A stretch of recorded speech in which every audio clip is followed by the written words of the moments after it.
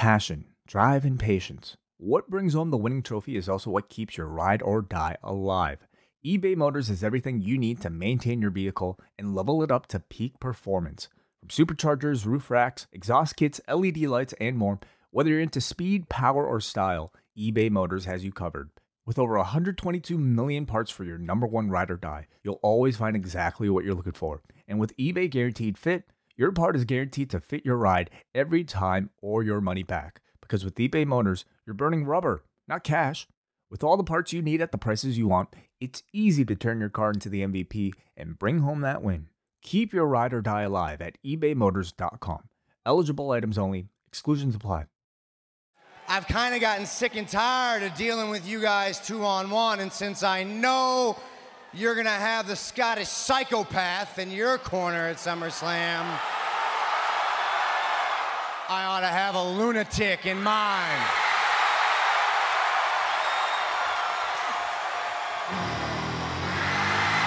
Oh my! Look who's here! The lunatic French is back! When Ryan's when it's time to begin, it's on the Rewind to Ride with John Pollock and waiting. The A-Team that makes sense of these things we see in the ring every week on TV. It's Rewind to Ride for Monday night. Download it Tuesday morning from the Post Wrestling site. It's Rewind to Ride for Monday night on USA Now on the John and Wai Take the Mic. Welcome to Rewind to Raw. It's John Pollock here alongside Wai Ting, and tonight we are not chatting about the G1. How are you doing, Wai? Doing good. I have to admit, it feels like I have less of a reason to wake up in the mornings now, bright and early at like 6 a.m. without this G1. Yeah, when I woke up this morning at 6:05 a.m., it felt very weird not to have to watch wrestling. Mm-hmm. Yeah. Well, it was just because a baby was crying. Yeah. That was why I got up. You kind of have a different reason than the G1. Yeah. Maybe I need one of those. Maybe that's what I should be doing. A child? Yeah. Just to give me a reason to wake up in the morning. Okay. Circle back to us and let us know how that goes. I'll let you know next week. Sure. We could do a podcast together. What was it? TJ DeSantis started a podcast. It's called the Dad Pod. Oh, that's awesome. Yeah, it's a good name. Yeah, Damian Abraham sounds like he also has a similar idea, but I don't want to spoil that for him. That's just a teaser. Oh, okay. Well then, we have a lot to discuss. We are going to be going into all of the news from today, of course, centered around the passing of Jim Neidhart. But off the top, I just wanted to thank all the people that have checked out our G1 coverage that we just completed on Sunday. And now we're right on to we're like the WWE where we did a big pay-per-view, and now it's on to the next thing, Wai. And it's SummerSlam week, and we have lots of stuff coming up this week, including a chance for a listener of Up Next to go to TakeOver on Saturday night. Braden Harrington and Davey Portman, through a listener, have secured a single ticket to TakeOver to sit with one of our forum members. So tune in to Up Next this Thursday. And if you're in New York, they are not going to fly you in there. They're not even going to drive you in there. You're going to have to get there. But there is a single ticket that is up for grabs on Thursday on Up Next. Maybe Wai can go. I'd love to. I don't think I can make it though. But I are you kidding me to go to that show? This card is going to be so good on Saturday. It's like it. I would almost be willing to take that trip, like from Toronto. Yeah. Yeah. So. That kind of dovetails into our coverage this week. We have all our regular shows, and then going into this weekend on the Post Wrestling Cafe, of course, we will have the double shot coming up. Let's go in order here. We're going to have Rewind to SmackDown out on Tuesday night, followed by the double shot for members of the Post Wrestling Cafe. On this week's show, of course, we'll have Being the Elite. I am going to get everyone up to date on Lucha Underground because there was some more greatness this week. Oh, I can't wait. My first book review. Which book? I'm going to be reviewing the Nitro book by Guy Evans on the history of WCW. This Fascinating book. So I have taken many meticulous notes. So that will be coming up Tuesday night, the first ever book report on the Double Shot for members of the cafe. Then on Thursday, it is Up Next and your chance to go watch TakeOver with Braden and Davey. Davey will actually be at the arena. Braden will not. And then on Friday, it is the return of Rewind Away. That's right. We'll be reviewing WCW Bash at the Beach 1998. A show I've not even thought about starting yet, but I probably should. Maybe that's my reason to wake up tomorrow at 6 a.m. And then Saturday, we've got a new episode of Eggshells that will be out with the voice of New Japan Pro Wrestling, Chris Charlton, who is going to be joined this week by the voice of the world, Nate Milton. And they're going to be chatting about the Tokyo Dome cards from 1997. Saturday night, it's going to be myself and Braden Harrington doing a TakeOver post show, and we'll be joined by Davey Portman, who will be at the Barclays Center. And Way returns on Sunday night for a big SummerSlam review. It's a packed week, Way. Yeah, packed. Yeah, we don't slow down around here, and this is the way we like it. All right. I've gotten about 85 text messages from Braden about this contest. It's going to be a Twitter contest. Tune in Thursday. Your chance to win a TakeOver ticket. I cannot read all of this that Braden has sent me. There's just too much. It's probably the most he's ever typed in his life. But let us get into the news, and we'll start at the top with the passing of Jim Neidhart.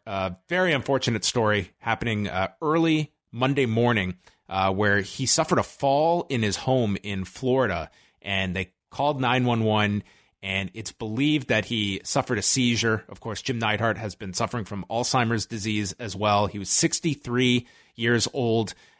He was pronounced dead shortly afterwards, and then word got out very quickly about his passing. So that's kind of been the focus of the day. And, you know, Jim Neidhart was somebody that's, a character that everybody familiar with the Hart Foundation connection.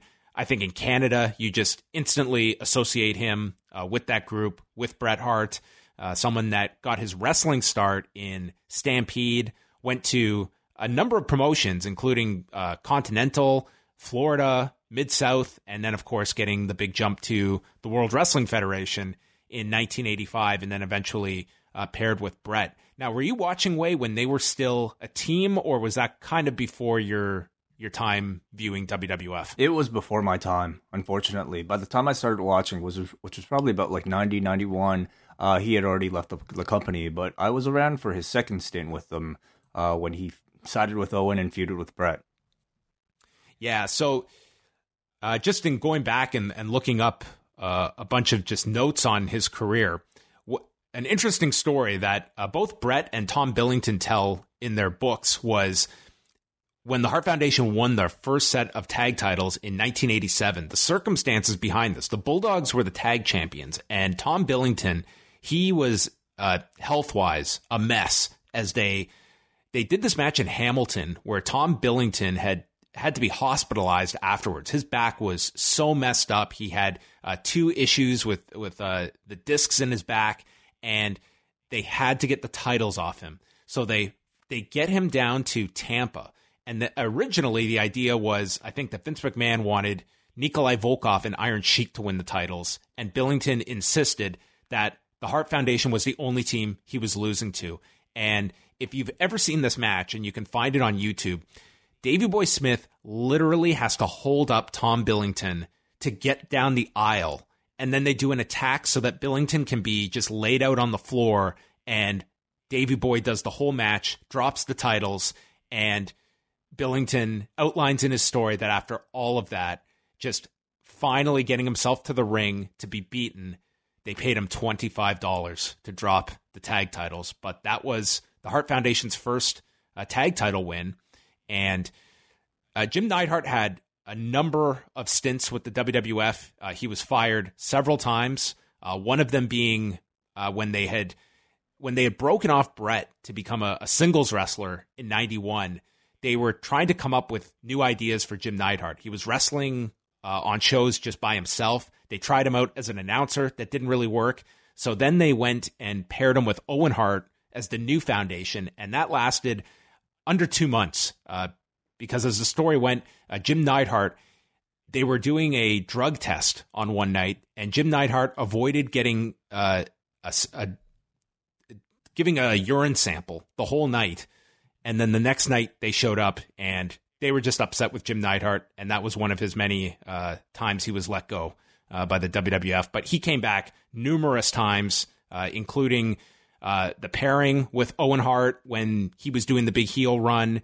He came back as Who, that everybody has tried to forget, a really terrible character idea. And then, of course, the 97 run with the Hart Foundation that I would say, along with the original Hart Foundation run, the 97 one is probably what more modern fans remember him the most at, just because of how hot that Canada-USA feud was. Certainly, yeah. I think a very pivotal angle that led right into the Attitude Era. Yeah, he was there right up until Montreal. And if you remember, right after the Survivor Series, they did that angle on television with him where DX pretended to have Jim Neidhart join the group, and then China low-blowed him. And I think they did a match the following week. And on his way out, they spray painted WCW on his back, and that's where he went afterwards. Pretty forgettable run in WCW in '98. Didn't last very long, and him and Davey Boy Smith really never caught on going to WCW for that stint at that particular time. And, for myself, I have two funny stories about Jim Neidhart. Number one, it's not that funny, but the Jim Neidhart New Foundation version where he had those wacky pants, that was the first wrestling action figure I ever got as a birthday present. It was Jim Neidhart with these crazy blue pants and the checkered, little deal on his boots. What was that? Was that a Hasbro or a LJN? It was one of those smaller plastic figures. I don't even know what it wasn't. Hasbro. I think Hasbro probably. Yeah. But the other one was I guess as a kid, you always have these weird things you think of that are just always ingrained in your head. But for me, when I was 8 years old and seeing this guy who was paired with Bret Hart, and I knew of the fact that this guy had married into the Hart family, and I thought, man, I know so many women that will hyphenate their last name to include their maiden name. What a progressive dude that he took his wife's name. And I had just assumed as a child that he was Jim Nide. And when he married Ellie, he just took on the Hart name. I always thought that was such an interesting coincidence that here this man, is a part of the Hart Foundation with his brother-in-law, Bret the Hitman Hart. And his last name also has the name Hart in it. Yes, very convenient. But of course, the young John Pollock was mistaken. Yes.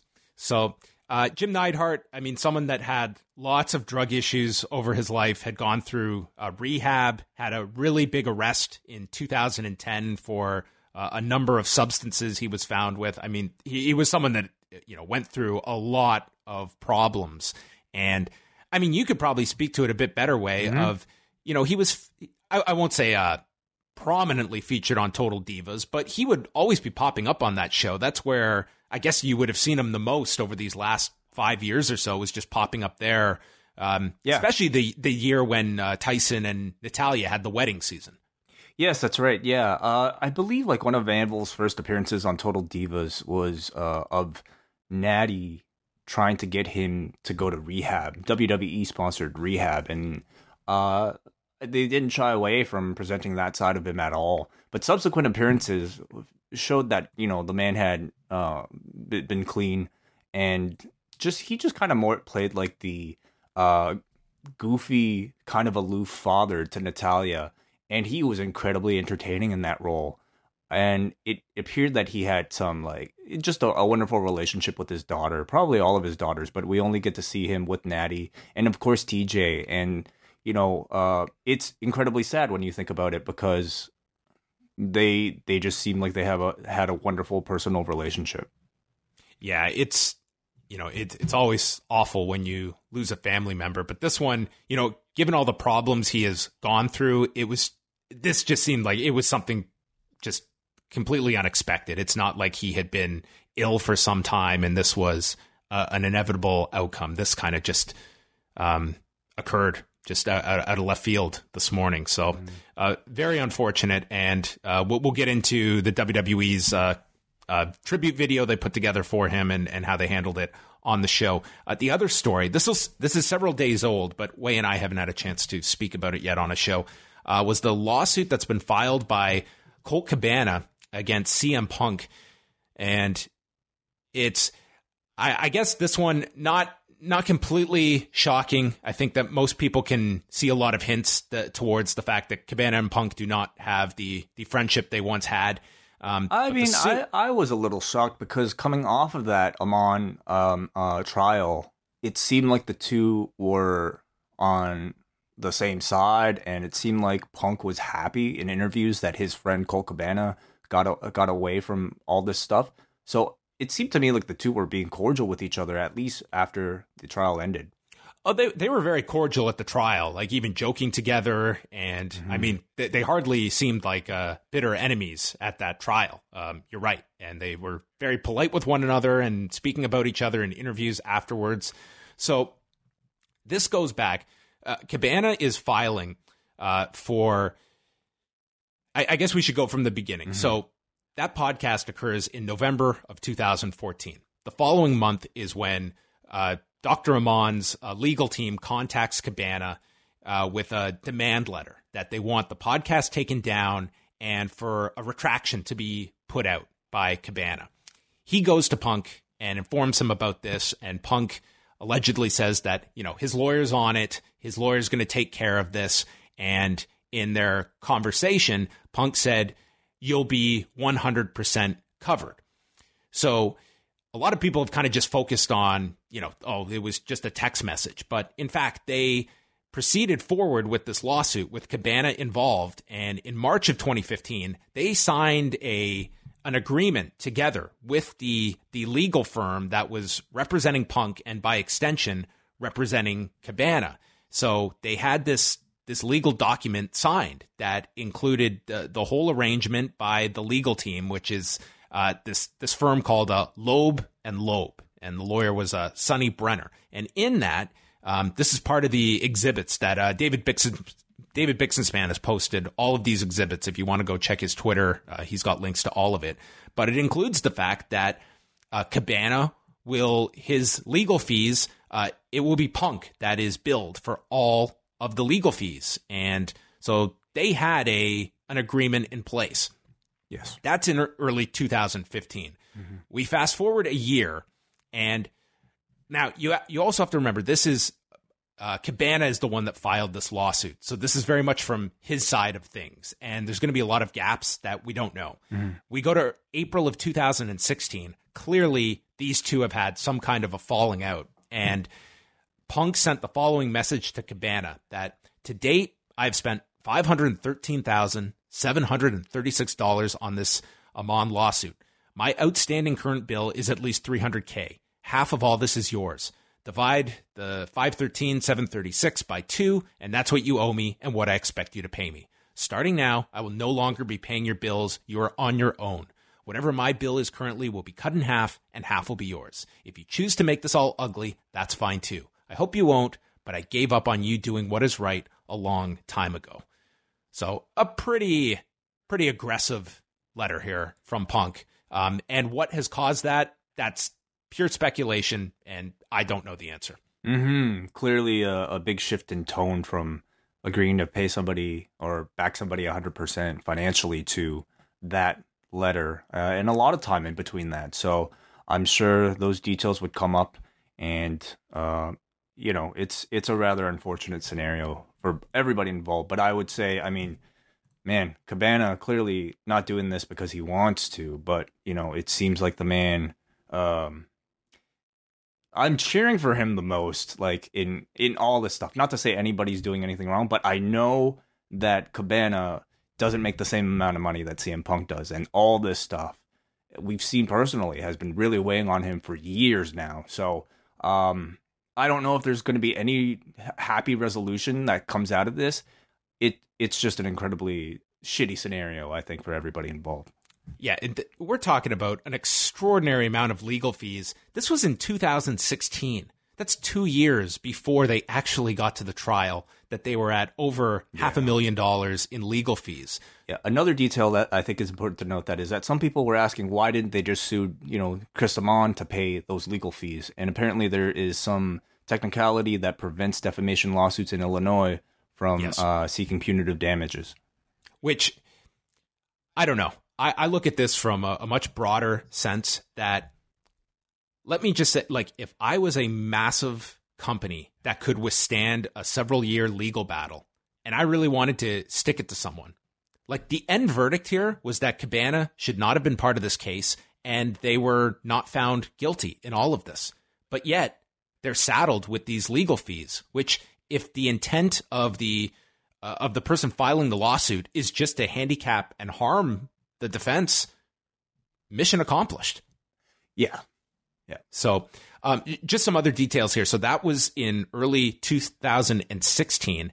And then after that was when Cabana, reacting to this, he was going to go seek out his own legal representation because he's still in the midst of this. Whatever went on in Punk's legal camp, they wanted to retain Cabana. They wanted him to pay the legal bills, which Cabana was not going to do. He had signed this agreement and was not going to agree to pay it. So the lawyer, Sonny Brenner, said, we will continue to represent you and we'll cover the legal fees, providing that you don't have any kind of conflict working with Phil Brooks, with CM Punk. And Cabana agreed, so he continued in 2016 to be represented by the same firm. Then in March of 2017, the same legal firm, they told Cabana, we are no longer representing you. So Cabana is now out in the cold, essentially. And I don't want to paint Cabana in like just the completely sympathetic light, because we only have one side of this as well. Yes. But nonetheless, Cabana is without legal representation. That's where he brings on Kerry Stein, who is the lawyer that ended up representing him. And that was for the final, I would guess, 15 months until the trial. So those legal fees he had to incur during that period, that's what they went to Bill Punk for after the trial verdict, and they are not willing to pay that. So Cabana's argument is that if you were not going to cover my legal fees, I never would have entered this lawsuit. I would have taken down the show. I would have just listened to the demand letter, and I never would have been in this mess. Now, you could argue Punk's side would maybe be incentivized for Cabana not to do that. Do you want the host to put out a retraction and take down? Does that hurt his case? Maybe they thought it did. Maybe in hindsight, it wouldn't have mattered at all. This was a deal between Amon and Punk, and Cabana never should have been in the midst of it to begin with. So you could certainly argue that for Cabana's own sake, he probably never should have been a part of this to begin with. And his reasoning for doing it, whether it was his best friend that he was fighting this battle with, whether it was just standing up for his show, that he felt, I'm not going to denounce this and step down from this legal fight, which I feel is unjust. Those are all Cabana's internal reasons that we don't exactly know of. But so, in short, Cabana is seeking $200,000 in general damages, which would be those legal fees incurred, along with punitive and exemplary damages of $1 million. So, all right, yeah, it's gonna get ugly. It's incredibly sad when you go back and listen to that show, and that this podcast has, destroyed a friendship. And when you look at who has been harmed the most, even though they were found innocent in all this, it's Punk and Cabana that have endured the stress of this. Mm-hmm. This is years. This is almost 4 years that has been dedicated to this, and now it may go longer. Mm-hmm. Anyway, so those are our news and notes for the night. For more, of course, you can always go to postwrestling.com for all your latest news. And we start off now with Raw, our go-home show heading into SummerSlam in Greensboro, North Carolina. Did you enjoy this crowd as much as I did tonight? I love this crowd. They were great. I love this crowd as much as they seem to love this edition of Raw. Man, this crowd was they were just so excited to be there. They elevated a number of segments. I just thought a great crowd at the Greensboro Coliseum, the home of Starrcade, 83, many of the early editions of Starrcade from this arena. Starts off with Ronda Rousey coming out after Michael Cole welcomes everyone to the show. And then we go on camera with Cole and Graves, who welcome in Renee Young, who is calling this show, with Jonathan Coachman on assignment. I guess we could talk about her now. How did you feel Renee Young came off on this first episode of Raw from start to finish?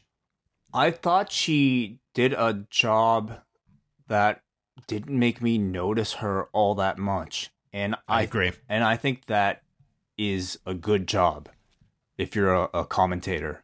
Already, like, I don't even need to make the comparisons to Coach, because there really is no question who is the better fit for this role. Like, Renee is just, she sounds very smooth as a broadcaster. She's very knowledgeable of all the storylines and of all the motivations of all the characters. And I really do think she's a wonderful fit in this commentary team. So a big improvement.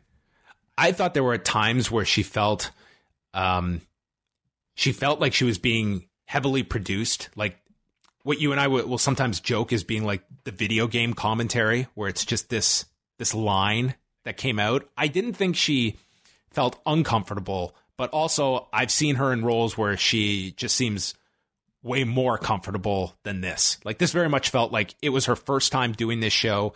She laid out a lot. And that's not to say she did bad. I think that it was, to your point, it was at times you didn't even notice her at all, which was fine. Which I can't say for some of the other commentators they've had.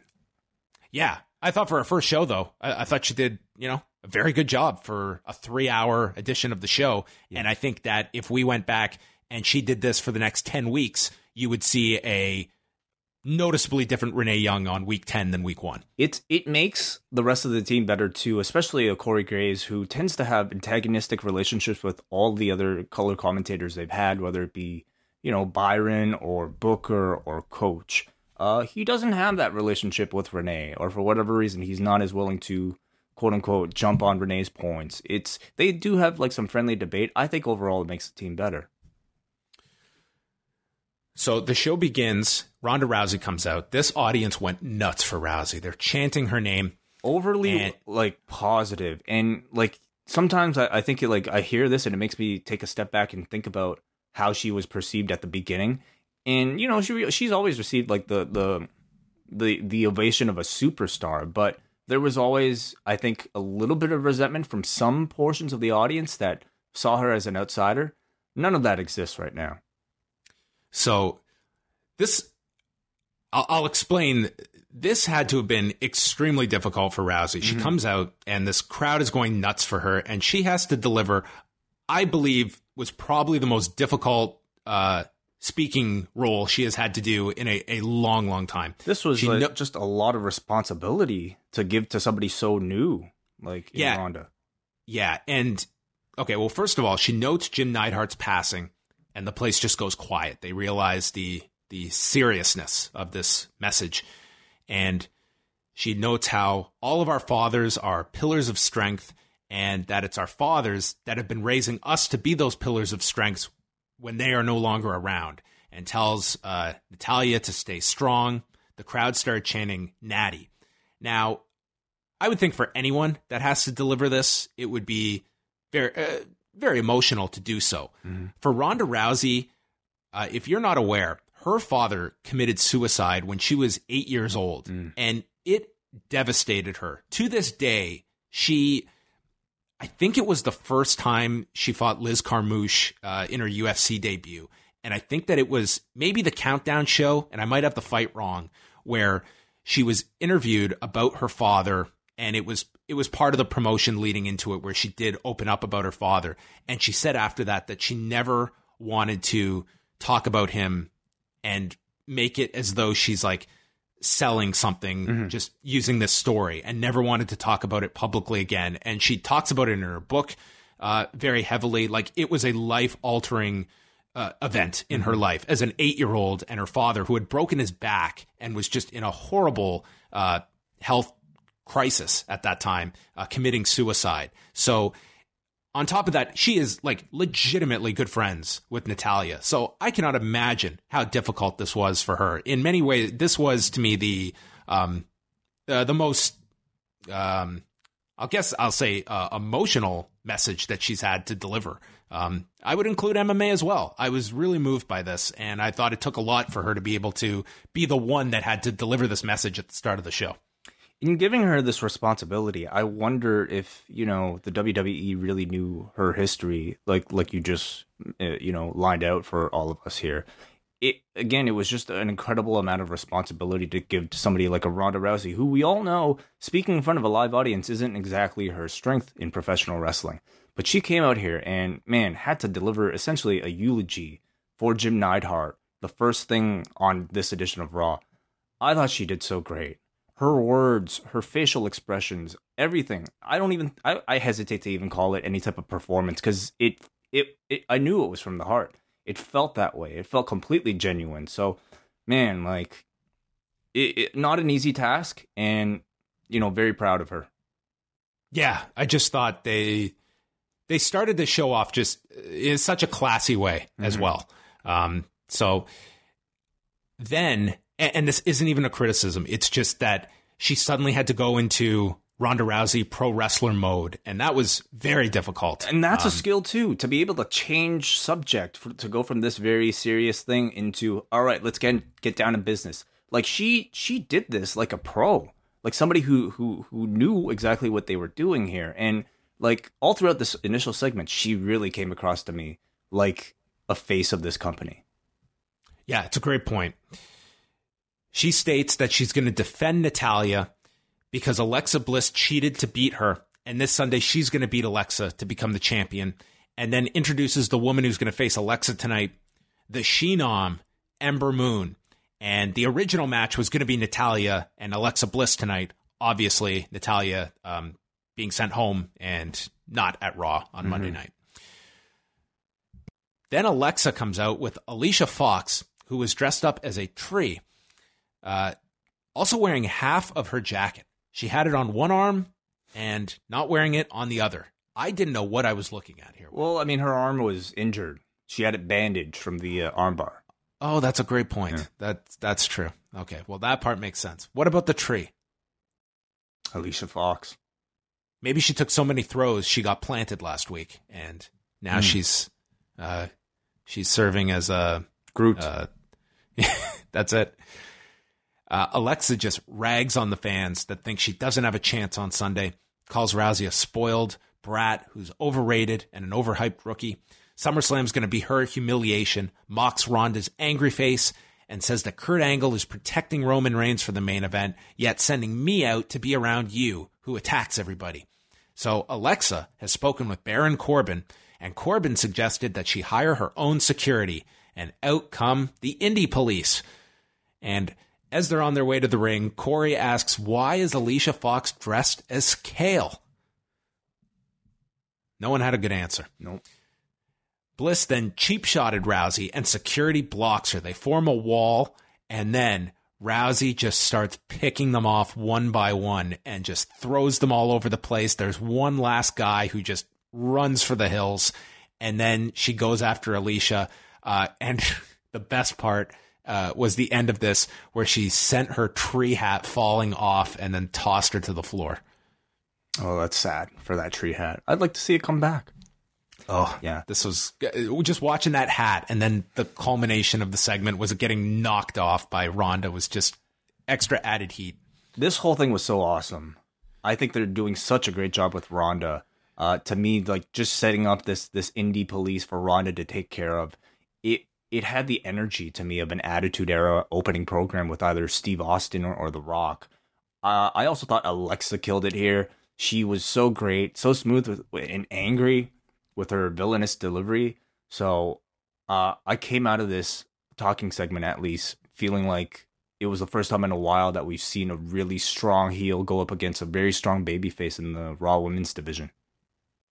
Like, Raw started and ended with some pretty strong segments, I thought. Mm-hmm. We just had to go through the middle. So the match is Alexa Bliss, Ember Moon, and we get a SummerSlam commercial. heavily promoting SummerSlam all night long. Moon hit this dive to Bliss on the floor. They come back. They went through several commercial breaks. Picked up when Fox was on the apron and gets yanked down and thrown into the barricade by Ronda. Bliss then attacks Ronda from behind, throwing her into the barricade. And then Moon hits a spinning gutbuster, climbs to the top. She's about to hit the Eclipse and does. And then Alicia was supposed to break this up, but barely touched her. And the DQ is called. She attacks Ember with a big boot. And then Rousey throws Fox around more times, sending her to the floor. And the audience loved this. They just treated Ronda Rousey as a superstar, as though she was Ricky Steamboat in 1983. I really enjoyed this. I mean, the match I think was what it was, but I thought it was actually pretty decent. You know, I'm a big fan of Ember Moon. I would say, you know, if Natalya didn't already have that role, I think Ember would have made a perfect, you know, second to Ronda that would eventually lead up to a feud between the two. The DQ I really didn't mind. I mean, I think Alexa looked good in it. And it seemed like a logical conclusion because you wouldn't want to beat Alexa heading into SummerSlam. I really enjoyed that little moment where Alexa looked at Ronda when she had Ember in like a chin lock, and Alexa blew a kiss at Ronda. Ronda catches the kiss, throws it down, and stomps on it. I love stuff like that. It feels like so old school, and to me, it totally connected.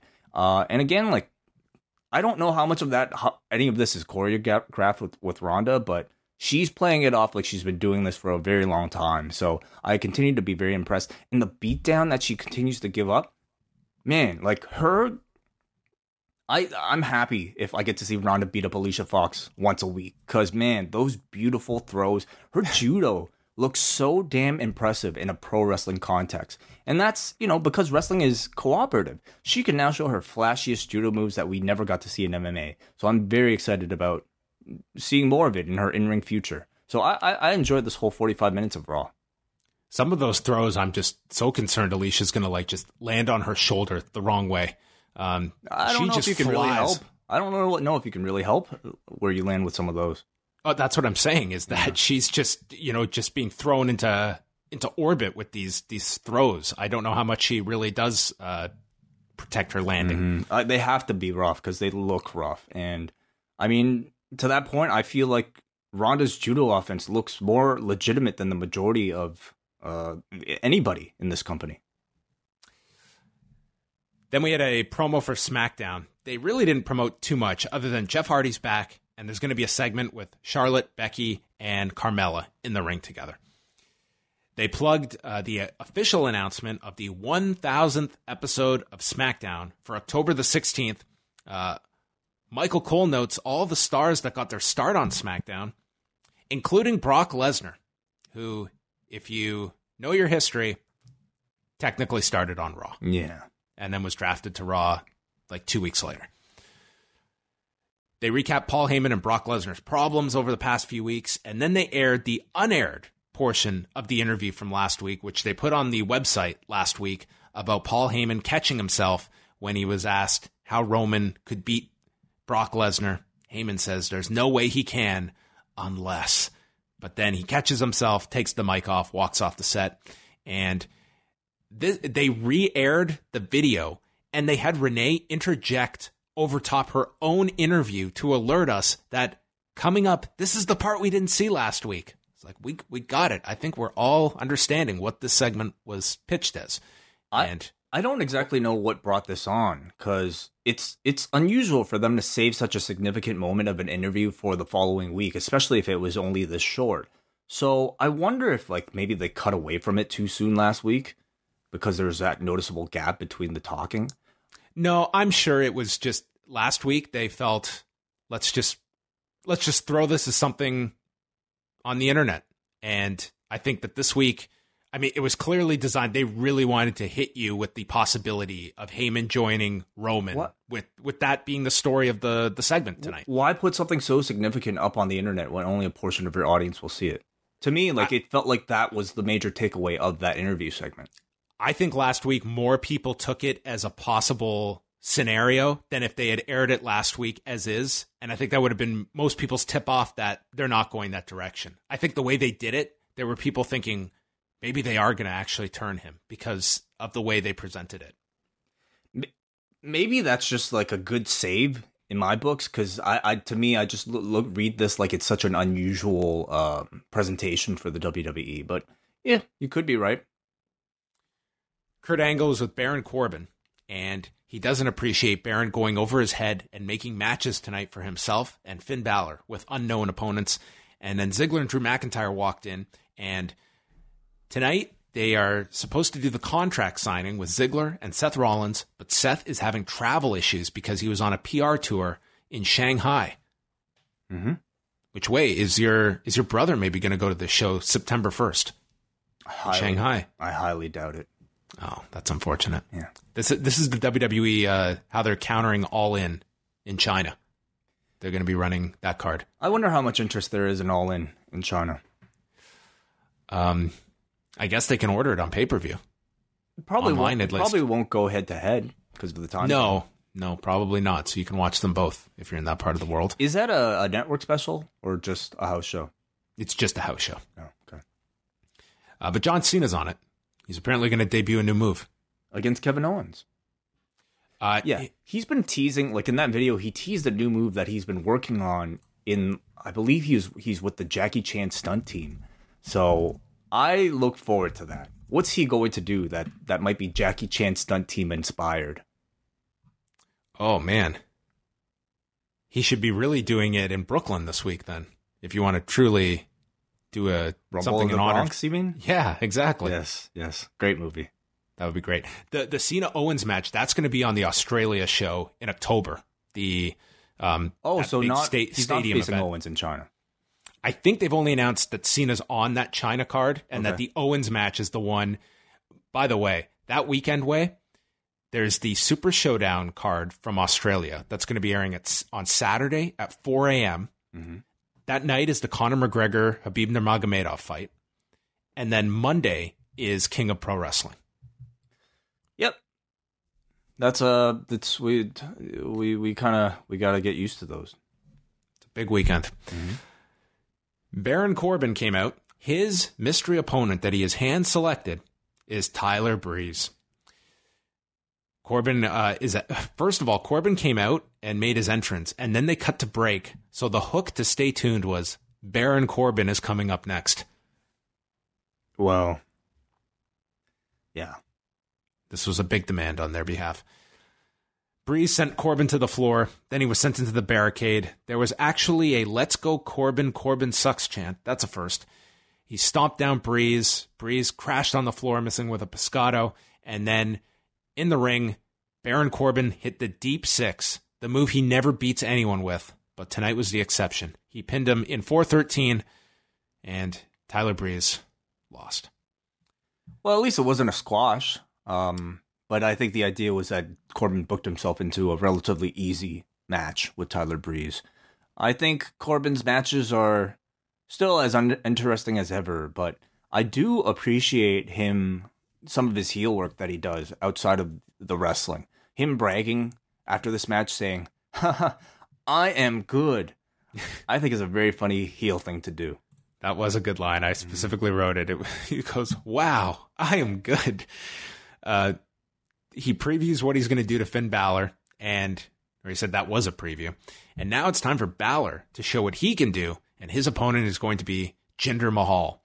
So Mahal comes out with Sunil Singh, and then Corbin makes it a handicap match, adding Kevin Owens to the match. But before it can begin, Kurt Angle's out, and he says he can't cancel the match, but he can add to it, so it's going to be a tag match, and Balor's partner is Braun Strowman.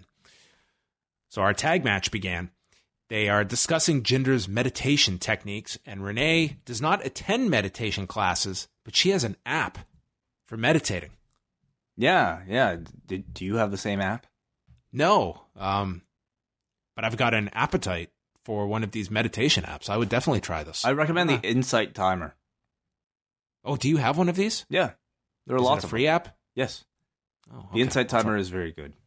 All right. They double team Balor. Big tag to Braun. Owens just fleed, and tagged in Mahal, and Owens is hiding in the crowd. Braun decimates Mahal, including a double team spot where he scoop slammed Balor on top of Jinder.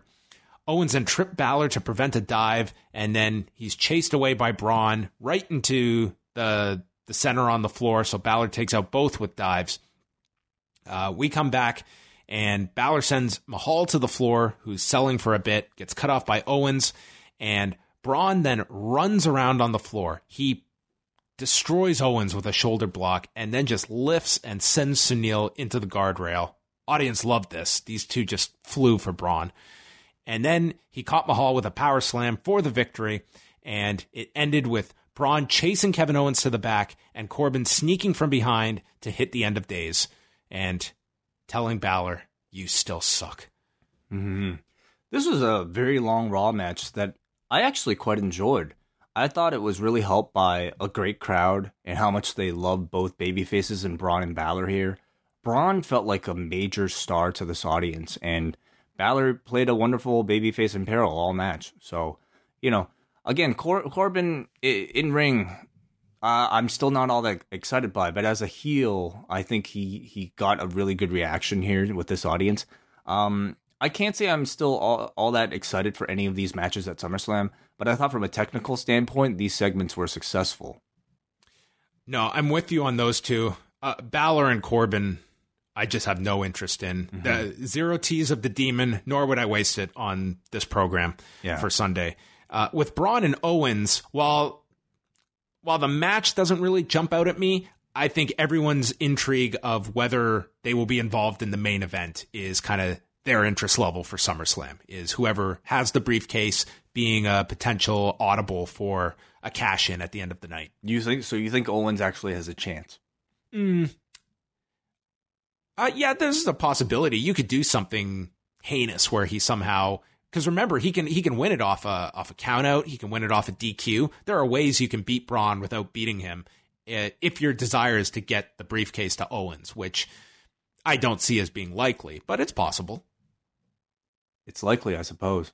I don't see it happening, though. Kurt's on the phone. "Hey, Seth. It is Kurt again. Please call me back." Yep. Ziggler and Drew are back. They're looking for an update on Rollins, and they think he's scared from the beating they gave last week. And Ziggler says how beating up Seth has done wonders for our brand. And they state that if Rollins doesn't show up, then he can't sign the contract, and therefore the match won't be official. And Ziggler wants to take a look at the contract and make sure nothing's been hidden in there. So this is how contracts work, Way, in the WWE. They have a, 6-day minimum if you're on Raw. They have to, go through so many channels after Raw that you couldn't sign it Tuesday or Wednesday. And have they never heard of electronic signatures? For a contract, is that legal? 100% it's legal. Oh, okay. Can't that easily be forged, though? Your electronic signature, you should protect it. But no, it's completely legally binding, especially for a pro wrestling match. No one is going to steal a match from you and impersonate you. You don't know Baron Corbin then. Who knows what that man could be up to? I guess that's possible. In some ways, this was one of my highlights of Raw.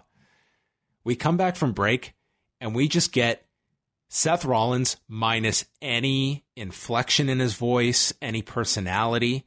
He's got to do this generic read for a Subway ad.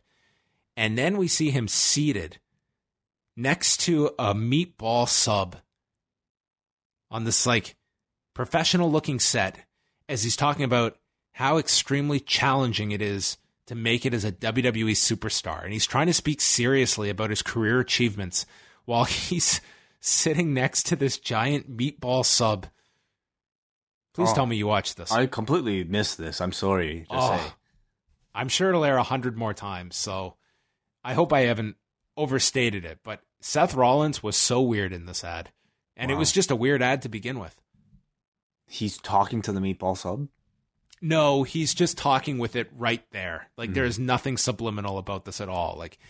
Hey, I'm talking about myself. This is a sub. Buy this sub because we're sponsored by Subway for this segment that has nothing to do with sandwiches other than there's one here. The meatball is a good choice, I think. I'm always hesitant about, a meatball sub. I have a big thing with Subway. I got awful food poisoning there once, and I'm always a little leery of ordering anything ambitious at a Subway. What are you, a Quiznos guy? I love Quiznos. There's very few of them in the city anymore. Mm-hmm. There's one not too far. I've actually just rediscovered it in the last 2 weeks. Yeah, Dufferin King. Yeah, absolutely. Ricky Roberts is in the ring, our Rock and Roll Express reference. And he's dressed up as a country singer with a guitar. And he says his favorite musician is Elias, who got a pretty positive reaction from Greensboro. He says he can't play this guitar, but one day he's going to be in the Country Music Hall of Fame. And then he's interrupted on cue by Elias, who comes out, plugs the WWE shop, and says that Ricky could impress him if he beats and humiliates Bobby Lashley tonight, and then mentions that I've sold out WrestleMania. I've sold out Madison Square Garden several times. Fuck you, Indies.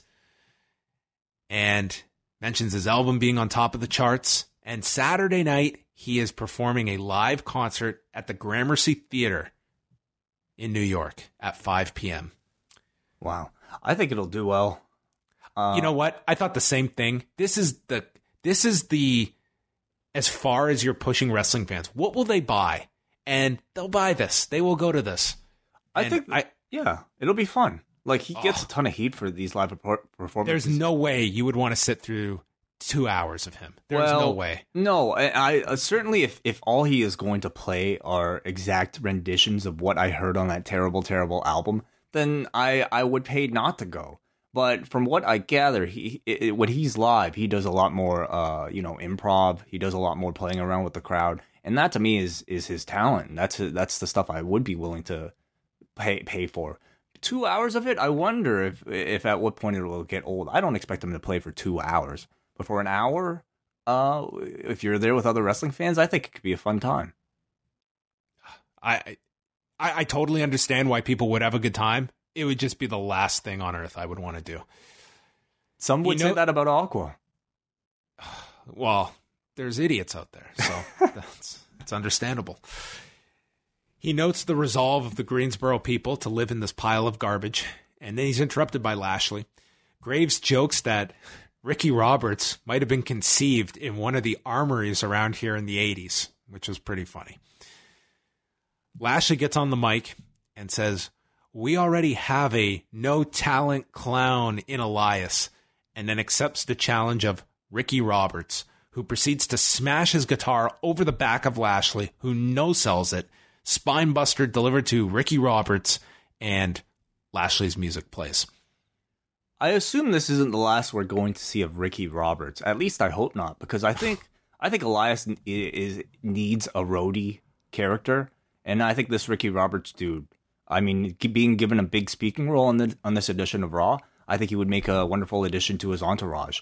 So, they continue to really entertain me, like Elias. So much so that, I mean, Lashley continuously coming out to cut him off really does not earn any babyface reaction to doing it. Like, in fact, I think the crowd is more often disappointed when Lashley cuts him off because Elias is so much more entertaining than Lashley is. So, here, the dude got hit with, a guitar shot in the back, and I feel like you should have at least had Lashley get the pin, if not deliver more than just a spine buster, because I think it wasn't nearly impressive or severe enough, and it just wasn't enough to make Lashley look like a strong babyface against a heel as likable as Elias. Yeah, I just feel there's a plethora of these feuds going on Raw at the moment that I'm fine with them as throwaway segments on Raw. I was really glad they didn't announce this for SummerSlam, although I'm half expecting it for Sunday. You're going to get a segment, I would assume. You've got to do something with Elias, and maybe that should be it, is that he does a concert and Lashley interrupts. Maybe you have a celebrity. That would be the celebrity involvement segment where hopefully Lashley gets something out of that. I have a big problem at the moment with Bobby Lashley because this is like 3 weeks in a row now where Bobby comes out and no matter what he's doing, I've got Rockin' Robin in my head for the whole time. And that's what I think of now with Bobby Lashley. And it's him singing it. It's not the original. I think Lashley really needs to make an appearance at the Gramercy Theater for this concert with his own guitar. That would get me to go out for sure. Maybe that's all they do this weekend. They'll show highlights of it at SummerSlam because this card is full. Well, like it or not, if not this Sunday, we are going to get this match at some point. Oh, we'll get 100 of them at some point. Do you know what the match total is so far for SummerSlam? Do you want to take a guess? 12? 13 matches so far. Okay. And there could be more. Yep, that's a lot. Could very well be more. We'll do a preview tomorrow. Yes, Tuesday night after SmackDown, we will preview the show on Sunday. Bo Dallas was crunching numbers over their odds to win the three-way. This was custom written for me. The math promo? Yeah, he said that he's crunched the numbers. He's contacted mathematicians. Scott Steiner, probably. They have a 33.3% chance of winning this triple threat. That's how these matches work. It's a coin flip. You all have an equal chance to win. Yeah. Do odds makers ever, like in Vegas, ever talk about three-ways? No. But if they did, it wouldn't be a pick'em for three, just because there's three people and they all have an equal chance to win. Yeah, it's the same reason that if Conor McGregor were to fight me, he would not have a 50% chance of winning. Yeah. Unless you were just as skilled as Conor McGregor. Oh, I was going to say he would have a lower chance of beating me. Oh, okay. Yeah. So maybe that's what they mean here. Maybe they just consider all three of these teams equally skilled. They're completely equal. Mm-hmm. So equal that one team isn't going to make it to SummerSlam. We had a mile 22 promo, and Mark Wahlberg had a message for the WWE Universe about why they should watch his movie. He didn't convince me, and Ronda, they stated, really got to show her dramatic ability, which it's funny because when this movie started and when her acting career began, she was getting a lot of criticism that she was not taking to it. And I watched her on this show and many episodes, and her acting per WWE standards is outstanding. I think it depends on the subject matter. Like Ronda's had a lot of misses on her WWE run too. Today was an exception because I think she spoke from the heart, but in delivering lines for a character that's not her, it's a bit of a different challenge. The B Team versus Matt Hardy and Bray Wyatt versus The Revival for the Raw Tag titles. Hardy starts attacking Wilder. He hit a side effect. And then, in a strange moment, he just yells, "I'm V1." And Graves said he just had a flashback. I don't think that they're... Like, Matt Hardy very well could have done this on his own. This totally felt like just a... I don't know. What did you read this as a mistake or premeditated? No, I have no idea what's really going on with Matt Hardy. We should mention that this man has revealed in a tweet I think a week ago or something like that his lower back and pelvis have started to fuse together as a result of doing the diving leg drop for so many years. So he's also been posting other very cryptic tweets that are, I think, meant to lead us to believe that he might be ending his in-ring career soon. So... I don't know exactly what's going on. Maybe this is just sort of a, hey, remember when I used to do this? Let's look back at my career type of thing with him shouting V1. I'm not exactly sure, but there's something going on, I think, with Matt Hardy. When his contract is up and he calls you up and says, "Hey, Wei Ting, what should I do? What do you think I should do? I've got a renewal on the table from WWE. It's good money. I'm on the road a lot. My back is fusing into my pelvis. What would you suggest I do?" Superplex from the post to the floor. It's like, well, you're a lot of help. Thanks a lot, Wei. That's what he did in this. I know.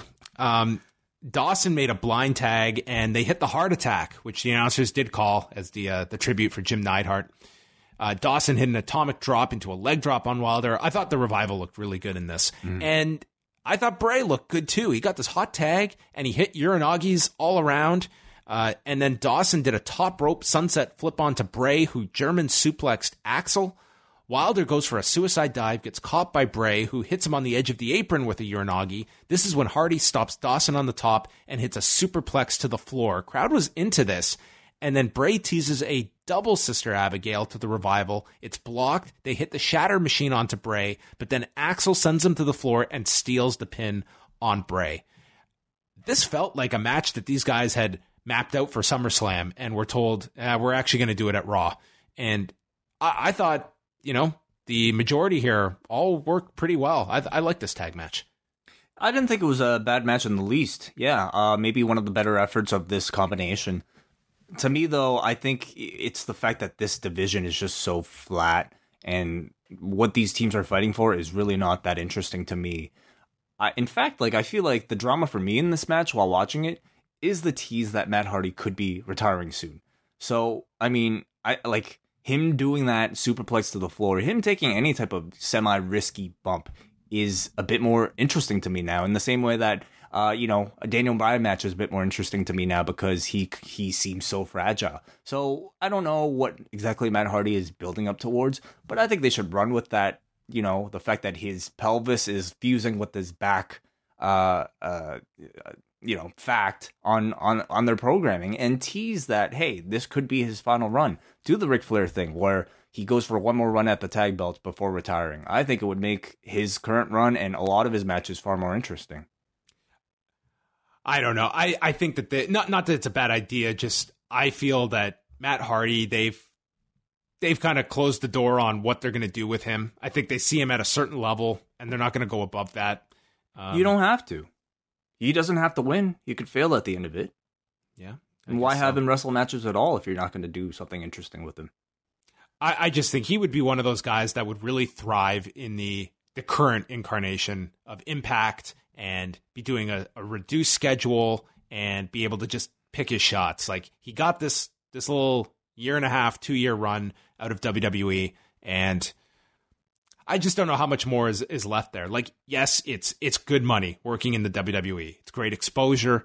But the trade-off being you're on the road every single weekend, what your health status is, and you're in a very minor role on the show. And I think the cards have kind of been played, that this is kind of the extent of where they're going with the broken character. Yeah, I don't know. I don't know if he would go back to Impact right now. I mean, certainly I don't see Jeff doing that. No, I don't see Jeff being one to leave at the moment. But Matt, I don't know. It's maybe they're happy they're back here. They're going to retire here. It could be. Roman Reigns is walking backstage. The B team, they celebrate their victory, and then Angle is texting when Ziggler and McIntyre return, and they bring up a clause they have discovered in the contract that Seth Rollins is allowed to have someone in his corner. Angle says, well, yeah, you have been outnumbering him, and I can remove that clause, but then Drew can't be in your corner, which was a clever way to give a reason that they could find this clause and not want it removed. And Ziggler says, it doesn't matter if Seth doesn't show up tonight anyway. The match is going to be called off. I would love to see one of these contracts, just to see all these little details that I think we take for granted. Especially also, a New Japan contract. It's a size 36 font, bold, with a giant JPEG, and that's the contract. And then you sign. But a New Japan contract, I think, would list everybody is allowed 15 chair shots on the floor. You're allowed to have somebody come in with you. In fact, you're allowed to have 5 guys come in for you. And we're not necessarily going to call it DQ until they specifically hit you in this one spot in your back. Yeah, so if anyone has a G1 contract out there, please let us know. Roman Reigns comes out for the start of the 3rd hour, and he talks about a saying he lives by: leave this place better than I found it. It's what he tells himself every day. It's what he thinks about when he's got to clean the yard, when it rains outside, when there's bad weather. I bet he has a great Airbnb rating. He says that he can't accomplish this goal when Brock Lesnar's here. It's time for him to go. He's sick of hearing about him. He's sick of people talking about him. It ends this Sunday.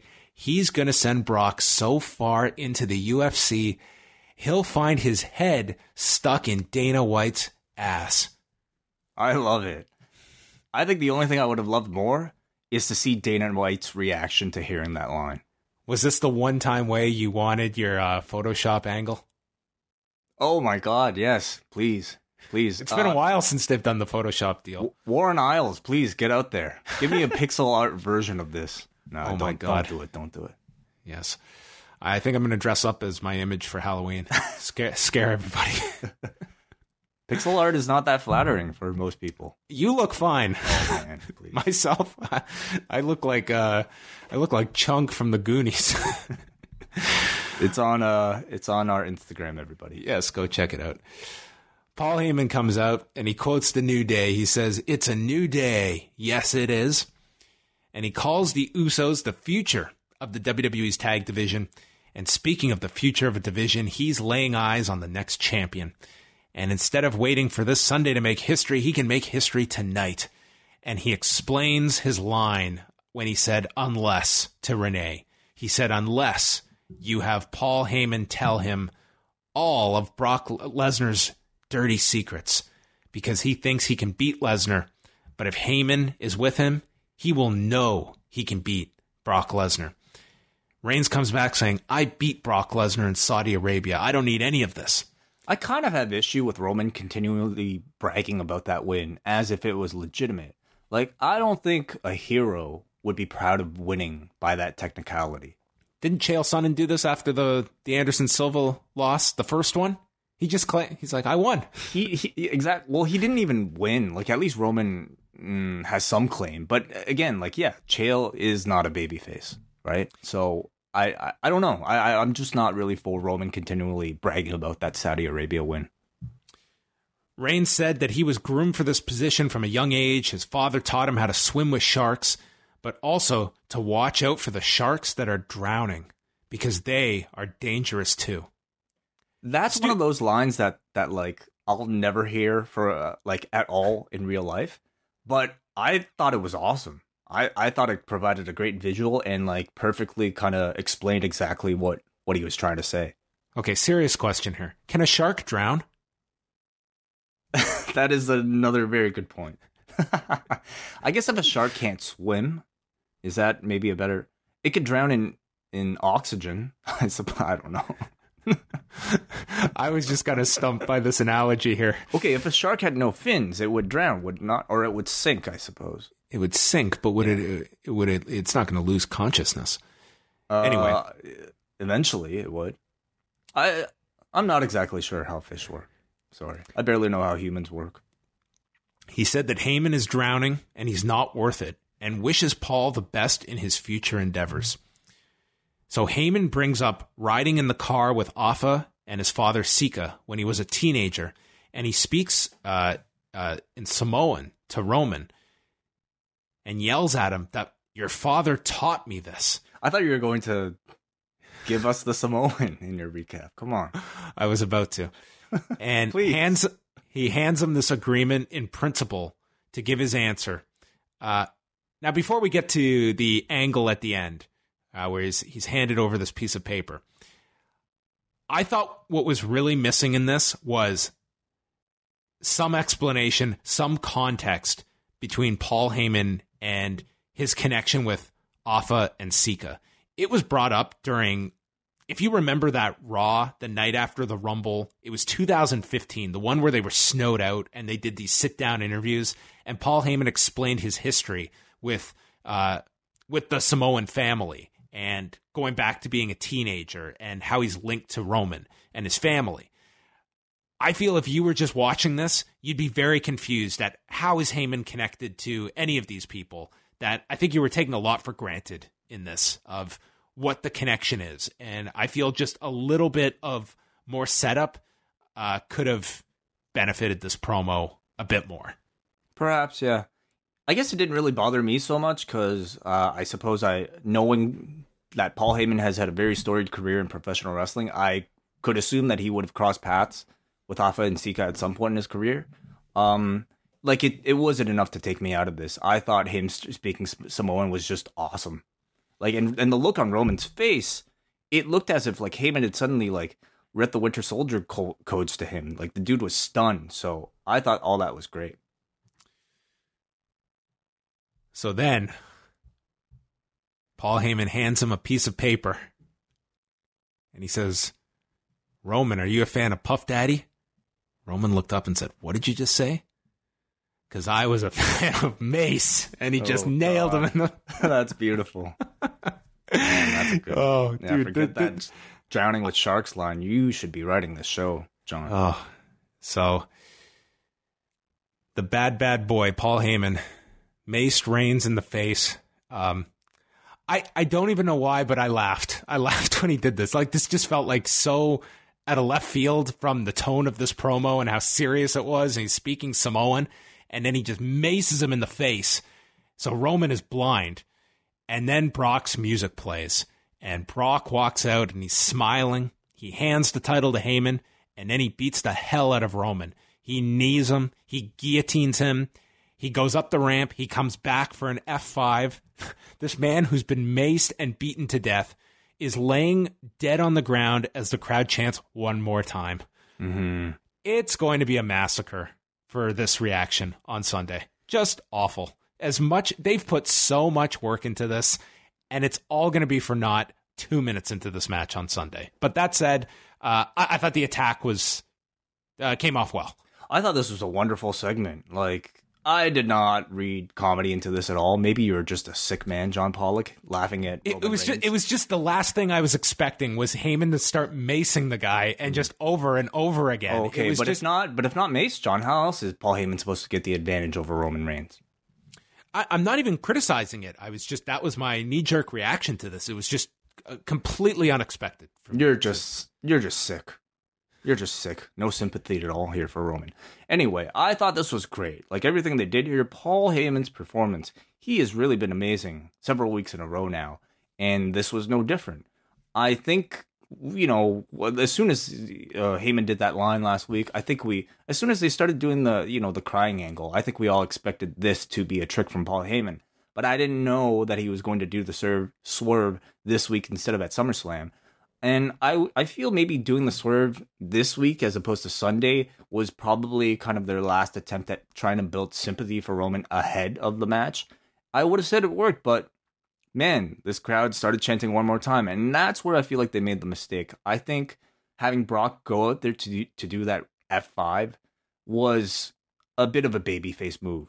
And if they just stopped with the guillotine, which was also interesting, by the way, because I don't recall him using it too much. Like, he's kind of more known for that Kimura or like the Brock lock or something. So they're at least introducing that for the match. But anyway, I feel like they went a little bit far with doing the F5, and it kind of, in the end, backfired on them. I was kind of hesitant to see them kind of just blow off the Lesnar-Heyman tease here. I'm with you. I think that for both the storyline and for the actual scenario on Sunday, like here you had Roman takes this piece of paper and he's seriously looking at this piece of paper that if you as the character Paul Heyman, why would you blow it? Like this guy might actually buy into this on Sunday and then you screw him. On top of that, if you go off the air and it's this big mystery, is Heyman going to join Reigns? Does that at all alter the audience on Sunday because they feel maybe we're actually getting the turn tonight? Maybe we are actually going to have Heyman linked with Roman Reigns. Or people could have just thought it's way too much of a red herring that they're throwing out here, and it's so obviously not going to end in that situation. The mystery would have been really nice. Like, I'm almost kind of gutted that we'll never know what Paul Heyman wrote on that piece of paper. It's almost just sort of an unsatisfying conclusion to this whole thing. But I do feel like, let's say Paul did the turn on Sunday. I feel like that's just more fuel for this audience to turn on Roman. Like, that's a babyface move, don't you think? Like a badass, hey, we cheated this guy that the whole building hates anyway. But now it's silly. You've maced the guy. How's that silly? What do you mean? Are you saying for Reigns to join Heyman? No. I'm saying if they ended up doing this reveal on Sunday instead of this week. Oh, you and I are agreeing. Yes. Yeah. Sorry, I thought you were saying that now you could do the swerve and Reigns ends up with Heyman at the end of it. I think it would just be ridiculous now after you've done this Mace deal. You know, they are very close to Harlem World, so we could end up seeing Mace.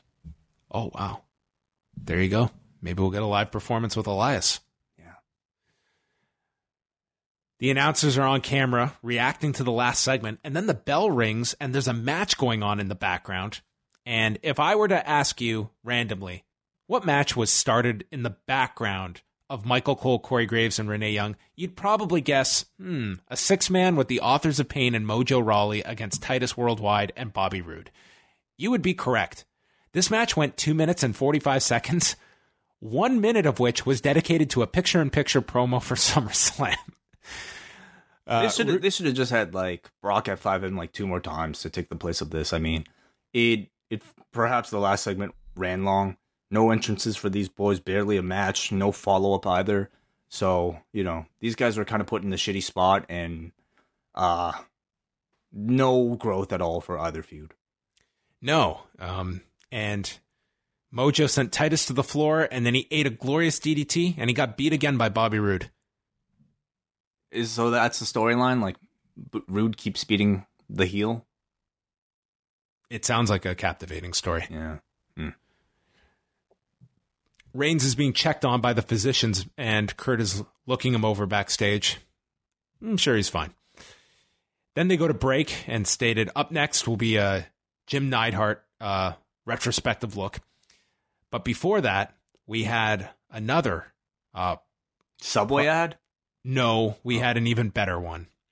It's for this new shampoo that they are sponsored by, Control GX. And their setup was the smartest superstar is presented by Control GX. And who is the smartest superstar? Why, Triple H, of course. And then we got the greatest hits of Triple H and why he is so smart. And this shampoo, Control GX, their tagline is the first shampoo with a brain. This is the goofiest product I have ever heard of in my life. Control GX, the first shampoo with a brain. My God, the first marketing company without one. Oh my God, I love it. This is the type of segment we'll look back on a future edition of Rewind Away in like 20 years and be like, man, what was the world thinking? Triple H. I mean, he was hitting some great ideas, and then he ran into the 2020s. Rough decade.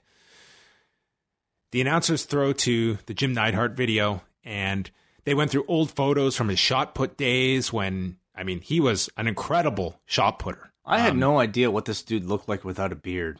Oh, they showed some photos of him, and I'm like, where is he? I'm like trying to look for him. Yeah, they go through the Stampede era, Hart Foundation with Brett, that awesome pink leather hat that he wore for a time around 1990 that I always thought was really cool. I'll get that for you for Christmas. Oh. And then they come back, and Michael Cole, God bless this guy, he says, and who can ever forget the Hart Foundation's classic tag title match at SummerSlam 1990? And the latest version of SummerSlam is coming up this Sunday. Mr. Pivot, Michael Cole. Yeah, I would say I would give the nod to Ronda in that battle of the subject transitions. It was a very nice video on Jim Neidhart. Very nice. I mean, there's a big portion on Natalya, of course, and they even showed like a recent Instagram story or like some type of selfie video of the two together. Yeah. I didn't expect that, and man, was that like such a punch to the gut, because again, like it looked like these two had such a beautiful relationship, so it really is just very sad. Yeah. They announced that the B Team will take on the Revival on the kickoff show this Sunday as Michael Cole and Corey Graves tripped over each other trying to announce this match. And then they went through all 13 matches. I swear to God, this rundown was 5 minutes. I just couldn't believe it was just, I thought that they were at the end 5 times. And it was just constantly another match and another match and another match and another match and another match. It's like, oh my God, there are so many matches on Sunday, dude. They need to loop that song like 3 times, I think. Is this Flow Rida? They have Flow Rida and they've got another song as well. They're not even in Florida. Why would you use Flow Rida for New York? Yeah, man, this is well, for WWE, for Kevin Dunn, this is P. Diddy town, right? Yeah. This is New York. That's about as by the way, there's a 4-part documentary on HBO on demand. I think it came out a while ago, called the Defiant Ones. Yes. Oh, have you watched it? I haven't. I think it's about Dr. Dre, right? And Jimmy It's Iovine? about Dr. Dre and Jimmy Iovine. It is so good. How much have you seen? I watched the first episode a few weeks ago before I moved, and then this weekend I watched the remaining 3. They were just great. It's edited so well. They interview everybody. Like, I knew how much Interscope comprised like such a wide variety of artists, but it's staggering when you're just seeing all the musicians that are just on fire at the same time, and just kind of the access they had to so many people. Like, Eminem is interviewed for this. He sits down. It is so obvious this guy does not want to do any interviews, but because it's these 2 figures, he will make time to do an interview for their documentary. Like, they interview everybody in this. I can't recommend it enough. Cool. Well, another reason to wake up at 6 a.m. in the morning. Yeah, and then you can listen to Burn the House Down by AJR, which is our secondary theme for SummerSlam behind Sweet Sensation by Flow Rida. Okay. Did you also notice that they've got a baseball simulator as the main sponsor? Is that what that is? MLB Tap Sports Baseball 2018. Is that like a baseball mogul type of thing? I think so. Or is it an actual game? I think you might be able to actually play it. I'm looking it up now. It doesn't have a description of the game. Okay. Produced by the parent company is Glue Mobile. I've been playing Ken Griffey's Winning Run on the SNES Classic that I purchased. Yes, you picked up a Super Nintendo. Maybe I shouldn't even have mentioned that because that's not even one of the games that's included. How did you get it done? Well, through means. There are ways. Anyway, it's been a lot of fun. That game. I missed that game. Wow. Okay. Well, keep us updated. Nah, not that exciting. Now that the G1's over, I'm about to attack the 80s. Oh boy. Yes. Please, more updates. Final match of the night was Sasha Banks against Ruby Riott. Sasha and Bayley are now known as the Boss and Hug Connection. That's not even clever. No, I'm very not impressed in the blank and blank connection when it comes to wrestling tag team names. Well, unless it's like the Rock and Roll Connection. At least the Rock and Roll Connection. Oh, the Rock and Wrestling Express. Yeah. Yeah, the Rock and Roll Express. How about the Rock and Sock Connection? Maybe that's what I was thinking. That one rhymed, so I'll at least give them that. They were able to take 2 distinctive traits or characteristics and make them rhyme. This has nothing. Yeah. This is given Bayley's losing, this was the Boss and the Lost Connection a year ago. Oh. Yeah. Good. I don't have anything else. The Riott Squad did a selfie promo. Let's see if their friendship can withstand a riot. So Banks goes to the bank statement. Riott gets to the rope, and then Sasha misses the baseball slide dropkick, is nailed into the steps, and then her hand is placed into the side slot of the steps, and Ruby kicks the steps, and they fear she has, brace for it, literally, if you're Juice Robinson, a broken left hand. Ooh, yeah. This was a little awkward because, I mean, first of all, I like the spot. I don't think I've seen it before, at least not in a long, long time, of somebody getting their hand caught in the handle of the steps. But then, like, Cole throws the break here, and then they decide to stay with it, and it felt really odd. It just kind of took me out of the whole experience. Yeah, I caught that. Cole threw the break, and they just kept going. Ruby Riott was bending the fingers, and she's yelling at Sasha that your friendship is a joke. And this prompted Banks to fire back with strikes. arm dragged out of the control, and then she hit this suicide dive that earned its name as she took out Sarah Logan. And Sasha scares me so much when she does this stuff. Then she gets onto the apron, and Liv Morgan just throws her down and crashes to the floor. It scares me too. Like, what if her lower back fuses with her pelvis? I was just saying, like, she's going to be broken Sasha Banks. Yeah. But the problem is just, like, I think she's a great wrestler, really. Like, she knows how to do a lot, and you can clearly tell she's a big fan of a lot of different styles of wrestling, because I think you see her replicate a lot of those styles. But the problem is, it's like, I don't know if she has the build for a lot of these things. Like, she maybe needs to put on some mass. Again, I'm not a wrestler. I can't give her advice, but they do look scary, yes. She needs to chat with Nick Aldis. Yes, that's right. Learn the secret. And then she's rolled up by Ruby Riott, so she gets the win. Again, no announcement of anything for SummerSlam. So as of now, none of these 5 have any involvement on the show Sunday, which it is pretty telling way that you think of the TakeOver Brooklyn shows, and here we are on the main roster, and theoretically this weekend, there will be no Sasha Banks, no Bayley, and no Asuka. Yeah. I mean, I'm sure, they'll enjoy watching the shows. Maybe they can be in the crowd at TakeOver. They could be. Yeah, I think having Sasha and Bayley at Brooklyn is always a nice touch. Excuse me. It might be a highlight of their weekend. It's unfortunately too soon, I think, to do this, because I do wonder, like, how much they've changed direction with Sasha and Bayley over the course of the past year, because I think by all accounts you would expect these two to have some type of role at SummerSlam, but the fact that they've decided to pair these two together again, to me, suggests that they're again going to peak them for a different show, which kind of sucks for them for SummerSlam. So after that, we had some photos of Seth Rollins in Shanghai, and then Angle and Corbin come out. This is for the final segment, the contract signing, and they're told there is no sign of Seth Rollins, and Baron is blaming Kurt for waiting until the last second to make the match official.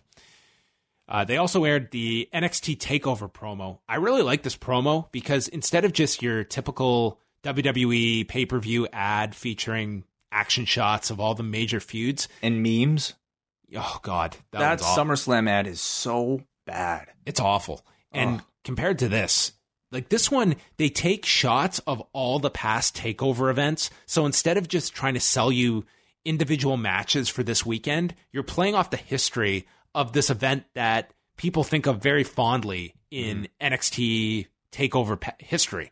Do you think they'll ever get to a point where they no longer just call them takeovers and actually try to name like the events? They kind of do now. They kind of just attach the city name now to it. It's typically, you have TakeOver War Games, you have TakeOver Brooklyn, and then, the host city for WrestleMania. They don't run Brooklyn next year. They won't be running Brooklyn next year. Yeah. So what? Yeah, what you're right. They'll maybe have to come up with something else. Though they will have a TakeOver Brooklyn over WrestleMania weekend next year. But it wouldn't hold the same lineage as this show. I assume that's what they'll call the WrestleMania one next year. Anyway, who cares? NXT TakeOver the Young Bucks and Cody. That's what they'll call it. Wow. TakeOver Ring of Honor. Anyway, I really like this NXT promo. Okay. I think some of these events you can play off the hit. Like, imagine just seeing like a quick 60-second SummerSlam ad where you're just showing highlights of the past 30 years of SummerSlam. You're just selling SummerSlam. It's this historic event that has tons of history attached to it, and the latest one is this coming Sunday. It's a historic event in our history. They do it all the time for Mania. Like, Mania is their big show that they kind of really respect the history of by doing all that stuff. But all these other ones, you're right, like they don't. And I would certainly prefer that idea over what we have now. Yeah, I really like this TakeOver spot. Just very simple and made it feel, important, linking it to past TakeOver Brooklyns. Okay, so final segment.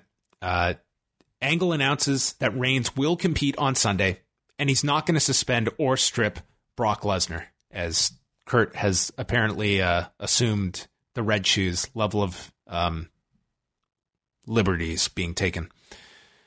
He says he wants Reigns to kick Lesnar's ass and bring the title to Raw every week. Brock Lesnar is the worst champion of all time. And then Jinder Mahal came out and said, excuse me, Dolph and Drew McIntyre. I thought that was a really good joke. Oh, sorry, it was. Sorry, it's just very late. And I was hoping to wrap this thing up. That's all. Okay. Spent a lot of time talking about that TakeOver ad. Sorry. It's okay. All right. I just need some positive reassurance. No, you're very funny, John. I try to tell you that very often. So Ziggler and Drew McIntyre came out. I completely transcribed Ziggler's promo, but I guess you don't want to hear that. No, I do. No, I'm kidding. I did not transcribe this entire thing. Oh, I feel bad now. No, he cut a very... First of all, Drew cut a promo about ending complacency, stating, we're actually fans of Seth Rollins because there's people in the back who get to Raw, and that's when the work begins. You can't coast when you get here, and that's why they respect Rollins, who worked hard every week and made them have to work harder to prove they were better. This was a complete babyface promo from Drew McIntyre. It was bordering on babyface, but I could understand it. Like, it was bordering on baby. It was certainly a lot more babyface than your typical pro wrestling heel promo, and that's what I really enjoyed about it. Like we say all the time, the best villains are the ones that, you know, truly believe in that they are the good guys in their own story, and that's how this, I think, was supposed to come across. Was Drew saying, you know, we're not necessarily bad guys, and Dolph here too. They gave tremendous motivation for themselves and why they're acting this way now. It's because, like, you know, Seth gave them the motivation to work harder, and therefore now Rollins can't feel like he can stack up with the two of them. So I enjoy this type of, you know, I don't even want to really call it a tweener, but like motivation from a heel that you could buy. Then Ziggler takes over and he just cuts the audience apart, calling them fickle, they forget, and says that they all love when Seth burns it down, but they also used to love when he stole the show. But it all means nothing. The second you fans feel the slightest bit disappointed, you turn your back. You did it to me, you're going to turn on Rollins, you'll turn on the next guy, and the next guy, and the next guy. Where were you during the hard times? And now he's got someone who truly has his back in Drew McIntyre, who pushes him, and they don't care about stealing the show. They took the whole damn thing over. And then Ziggler signs the contract. I don't know what he was signing here. I guess The contract. Well, he's signing it, but it's like, what are you? If the match is null and void, then what does it matter if he signs it? Well, wasn't there something that said, like, if he signs it, and Seth doesn't? There must have been a point. So then it's a forfeit win for Ziggler, I guess. Right. Was his explanation. Was that what he said? So by signing it, he's making the match official, but it doesn't have both signatures, so it's not completely official. But Ziggler will win by default because he's done his end of the bargain, I guess. Sure. This is weird WWE legal maneuvering. Like, what's the time limit on this? When does a match become unofficial? I guess when Raw goes off the air. Yeah. Maybe that's why they call it the go home show, because if you have not signed your contract, you can go home. We need David Bixenspan to, I think, dig into this case. Yes. So he signs it, and then Seth Rollins' music plays. And the first sign that something was not quite right here, Seth comes out in his gear after his busy travel day. And then he apologizes that everyone had to sit through Ziggler's therapy session. And then he explains that he's actually been here for quite a while. I guess he's been hiding. And he wanted to wait until the contract was signed so that Ziggler cannot get out of it, because the travel issues were not his travel issues. And he mentions the clause about having someone in his corner and says, if you have the Scottish psychopath, which I guess is what they're calling Drew now, I ought to have a lunatic in mine. And then Dean Ambrose came out. New look, shaved head, beard. Thank God he shaved that head. Oh, man. Dude, can you recall a guy walking out in recent memory? Baron Corbin.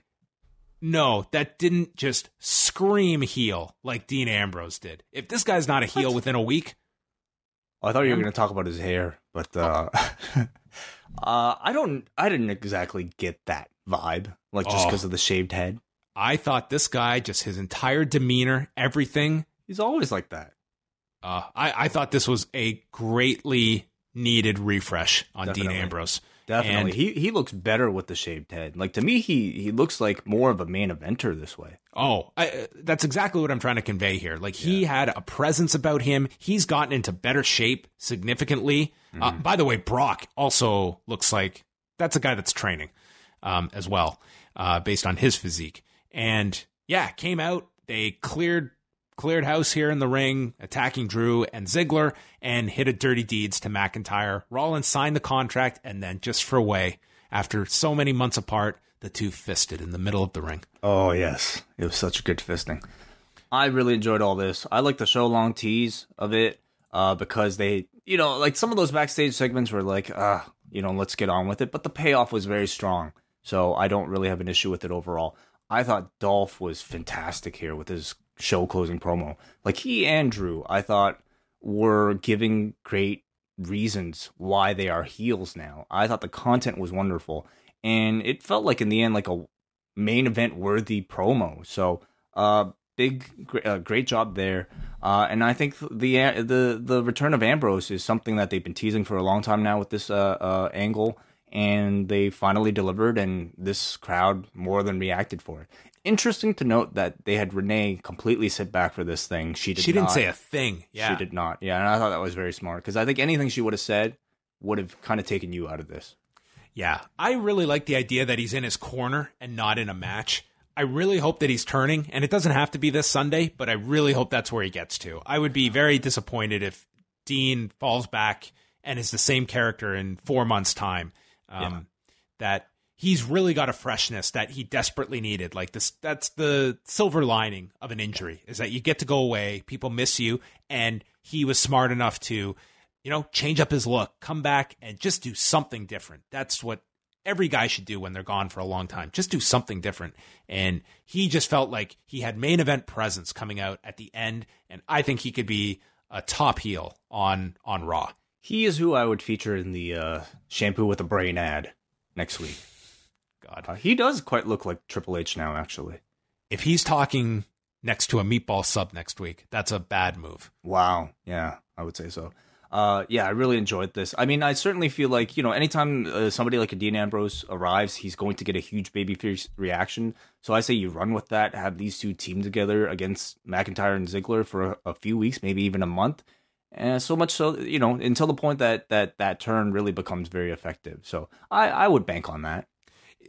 There is an argument to keeping him in this role for at least a month or two, because Roman winning that title, they're going to be fighting from underneath to try and get this guy across as a babyface. That aligning him with these two coming out of SummerSlam might not be the worst idea of having the Shield unit together, that Roman's got this title and he's got his backup now as well. And it can set something up down the road where Dean can be an opponent for Roman at some point as well. Yeah, a lot of possibilities. I think you could do that match with Roman, that match with Rollins, all for big shows, and coming back, I think at SummerSlam is very good timing to build all the way up to WrestleMania. What do you think this show was, Way, on a scale of 0 to 10? I go 7 on this show. Man, I enjoyed this show. It was a good show. One of the better Raws in a long, long time, especially compared to some of the, sub 5 Raws that I feel like we've been subjected to for so often. So I'm going to go 7.5. 5.5. What? Oh my God, you guys. Listen, there's still the middle of Raw that can be tough for a lot of people to get through. You also didn't have your big hot Rollins match on this show. You didn't really get like a big match on this show. So that might have forced the show to drag for some people. Yes. I thought it started off really well and it ended very well. And I think the key SummerSlam programs on Raw, they did a pretty good job with. The Roman angle with Lesnar, I think that came off well as well. They're still doomed for that reaction on Sunday. But, I mean, God, they have put everything into this Roman push for Sunday with Lesnar. I love knowing, like, whenever like our message board has differing opinions from us after we've just done a whole review of it, because I think it's important to really get all the different opinions that are out there. So let's hear you guys explain yourselves. Brandon from Oshawa says, Renee suffers from the same problem I felt she had during her NXT commentary. She says, "Oh, too much." Other than that, she was all right. Much better than the coach, but I still prefer Booker. He's always good for a laugh sometimes. The Heyman, Roman, Brock stuff actually lowered my excitement for the match. I felt they had done a good job the last couple of weeks to pique my interest. They were heading in the right direction, right up until Heyman sprayed Roman in the eyes. I really hope there's something more here. I don't want to just see Heyman back with Brock for a week. Roman wins, and that's it. I'm hoping Heyman is playing Brock, and that Owens will win the Money in the Bank, join up with Heyman, and walk out as the champion. We go to Andrew, who says it was an okay show tonight. It was nice to see Dean Ambrose keeping up with the tradition of so many Scott Putski winners. I guess the biggest news coming out of tonight was Renee being on commentary, and I thought she did okay. She wasn't a blow-away performer, but she at least sounded competent. One issue I'm having is it feels like Renee and Corey are doing commentary with their dad. Renee and Corey have good chemistry, but their dad is with them and completely out of touch. Anyway, I hope she continues, but honestly, it just makes me want to see Renee and Corey by themselves more than anything. Decent show tonight, 5 out of 10. Kids, I want to see that sitcom. Yeah, me and your mother are going out. You guys can call Raw. Yeah. Thanks, Dad. Jay from Colorado. As a standalone edition of Raw, this was not too bad, especially when compared to the last few months. But as a go-home show, I can't say I'm any more excited for SummerSlam than I was last week. Although, my God, what a breath of fresh air Renee Young is on commentary. Literally the first time in a month I didn't switch to the Spanish commentary after the first hour. Dean Ambrose with a shaved head and added mass is weird. He looks really off, and it's unsettling as all fuck and makes me think a heel turn is imminent. I think I'm digging it. It's a lot of contradictions he was going through. The last 2 weeks of Raw have definitely been improvements. While it's too little too late for SummerSlam, it makes me a little more hopeful for the state of the post-SummerSlam Raw scene. Man, I thought I would start to really hate Raw after watching all that G1, but man, I feel like I'm very overly positive about this show for some reason. Okay, we got Eric in Miami who says, I just saw this link at around 3 a.m. Eastern. A Hollywood trade website, The Wrap, which I think broke the SmackDown 2 Fox story, reported that Dean would come back tonight. Did WWE leak this to pop a rating, and can you see them doing this in the future with other returns that might get a bigger number? They have done it in the past, like on their own. Well, yeah. I guess they would announce it on their own shows. Yeah, I don't know if that was their what they did or not, but I always find with surprises, it is good to kind of dangle it out there so people have a hint that it might occur without actually being 100% that something's going to happen. I think you want people to expect surprises when they come so that they're not completely out of left field in certain situations. For this one, I have no idea if they did that or not. It's very unlike WWE to just give away something to that extent that a big return is coming, because they go to so many lengths to try and keep stuff quiet when they have stuff like this. Like, go look at the extent they went to with the Hardys at WrestleMania, or even when they're doing Seth Rollins' return when he was injured, and they hide these guys from everybody. They're just so scared of any of this stuff getting out that I don't know if they would just open it up and throw it out there for a number. Yeah, I also don't know if The Wrap would have been their first choice. And if, post wrestling, clearly, I think would have been the place they would have went to. No, I don't think they would be reaching out to the wrestling media. Let us continue here with Sean from Toronto. I don't really get the point of teasing an angle with Paul Heyman that will culminate at SummerSlam, only to immediately reveal it will be a ruse. I can't wait until this feud's over. It's amazing what a beard and crew cut can do to make Dean Ambrose look that much more tough.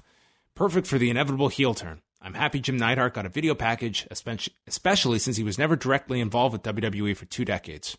And he asks about the Hart Foundation going into the Hall of Fame next year, which, sure, you could do it. The thing was, Bret Hart was really pushing this year for them to go in because he knew Jim Neidhart was going through a lot of health issues. So, I mean, in hindsight, this past year probably would have been the year to do it, and was the year, Bret was kind of pushing for them to do it. Mm-hmm. We got an MJ who says, Renee on commentary is much better than Coach on any third generic male. I enjoy the contrast to Corey's smug heel character as she's pure babyface, and Cole is a straight play-by-play guy. I could get used to this. Bill and Alex from Orlando. Okay, show. We always like Alexa's work and look forward to that match on Sunday. We are kind of so-so on how we feel about Ronda winning the title so quickly. We didn't like the Roman Heyman-Lesnar angle. It seemed to have disrupted the momentum they had going into SummerSlam. We did like the Dolph-Seth angle that ended the show and brought Dean back into the mix. Thanks for all the shows coming up this week and the G1 over the past week. It's too bad. I mean, Alex was a week off from seeing Dean Ambrose return. Yes, that's right. Oh, well. Next time. Mark from Vaughn, I went into the show rooting for Renee to have a great outing, and she was much better than Coach. It was just nice to get rid of that roasting dynamic that would distract from the product. I think she could be very good in the role if given a consistent run. Question, do you feel the SummerSlam will be as by the numbers as the card looks on paper? I just don't like that there are so many hot programs going on, which is surprising for the second biggest show of the year. I just don't feel like there are many. Yeah. Well, keep in mind there's always that Money in the Bank cash-in that I think a lot of people might expect that could offer a big element of surprise to close the show. And they could always, have somebody win something or that they weren't expected to win. I think all the key matches will be booked pretty effectively, and I think overall you're going to get some really good stuff on the show, but it's going to be a long show. There's going to be some stuff that just is a real chore to get through. It's going to be a very long show on Sunday, and I think that's consistent with most WWE pay-per-views, that you hope that they'll have a strong ending, but some of the middle of these pay-per-views, it's just a lot. It's just a lot to sit through, and some of it, when you have, for instance, a Finn Balor, Baron Corbin that are out there for 12 minutes, that's a long time on a show this long. Chris from Melbourne. Firstly, Renee was great tonight. Cannot wait to hear more of her. Yes, she may have a few first night jitters, but she is so much better than Coachman. It's not funny. Secondly, by the end of Raw, I felt neither excitement or expectation for SummerSlam. Maybe it's the realization that 8 of the 14 advertised matches are rematches in some form over the past year, or maybe the fact I've just spent the last month watching the amazing matches from the G1. Sad to see another legend of professional wrestling pass away. Rest in peace, Anvil. We go to Joe from H-Town, who says, I thought it was a difficult spot to put Ronda in to open the show.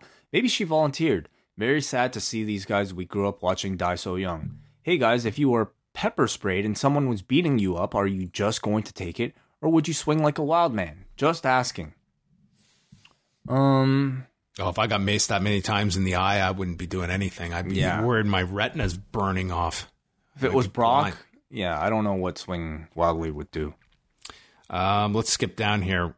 Renee on the team was good. Don't think she'll be a main fixture for a while, but was nice to have her there, and she certainly more than earned her spot. Heyman's performance tonight was better than last week, in my opinion. Speaking Samoan was just great. Like everyone else, I just want this over and done with, but I'm still holding out hope for a turn at SummerSlam, but I'll be happy enough with Lesnar out of the picture. What did you guys think of Stone Cold Dean Ambrose? Looks like he's ripe for a heel turn. McIntyre is surely headed for a main event spot after SummerSlam, and my God, how incredible was Dolph's hair tonight? It was luscious. Yeah, it was something else. Yeah. I think the fact that so many people are expecting heel turn tells me that they should really drag this thing out.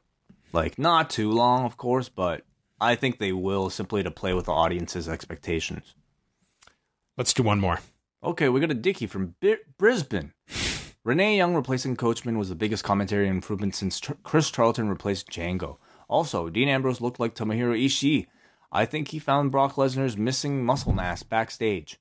Really looking forward to SummerSlam. Of course, I won't be watching, but your show should be good. Thanks for taking a bullet. Wow. Well, there you go. The newest commentators out there, Renee Young and Chris Charlton, vying for everyone's approval. Yep. All right. Well, thank you, everyone, for the feedback. This has been a lengthy show. We're going to wind it down, say goodnight or good morning, wherever you are in the world, whenever you're listening to this show. We will be back on Tuesday night with Rewind to SmackDown. Way and I will go through Tuesday night's show and then preview SummerSlam. And on top of that, we've got the double shot. If you are a member of the Post Wrestling Cafe, you can go sign up now. You will get the double shot. You'll get Rewind Away on Friday, and you can go back and listen to our entire archive of bonus shows. So go check that out. And Way? Up next this week, they're giving away a takeover ticket. So do listen to that if you have the means of getting to Brooklyn. There you go. No sleep till Brooklyn. That is it. Goodbye.